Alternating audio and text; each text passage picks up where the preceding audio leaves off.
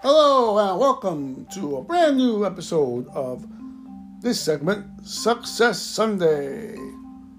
And today I was inspired by a fortune cookie. Yes, a fortune cookie. I had Chinese food, takeout, and there was, I'll just summarize. I don't remember the quote word for word, so I'm paraphrasing here. Yeah, not summarizing, paraphrasing.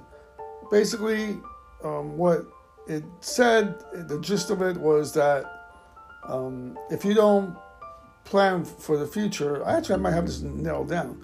If you don't plan for the future, you won't have one.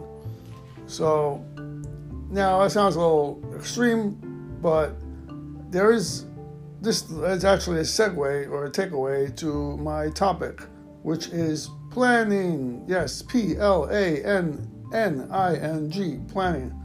So I would say that, yes, planning is crucial to obtain success. Why?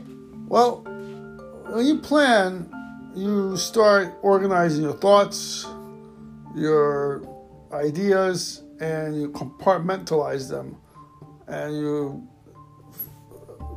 make like almost, you can create a timeline for them on what you want to achieve.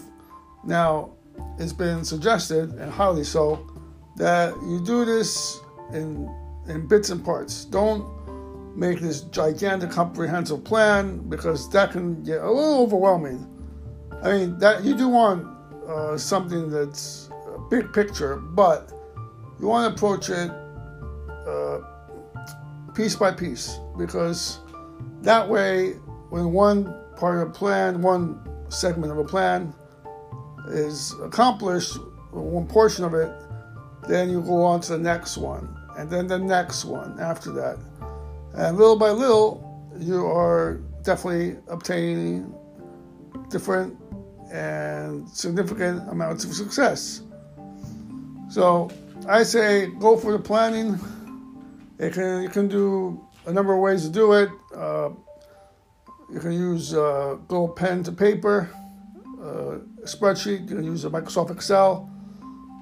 Different types of manners to do so. And plan for today, plan for the week, plan for the month, plan for the year.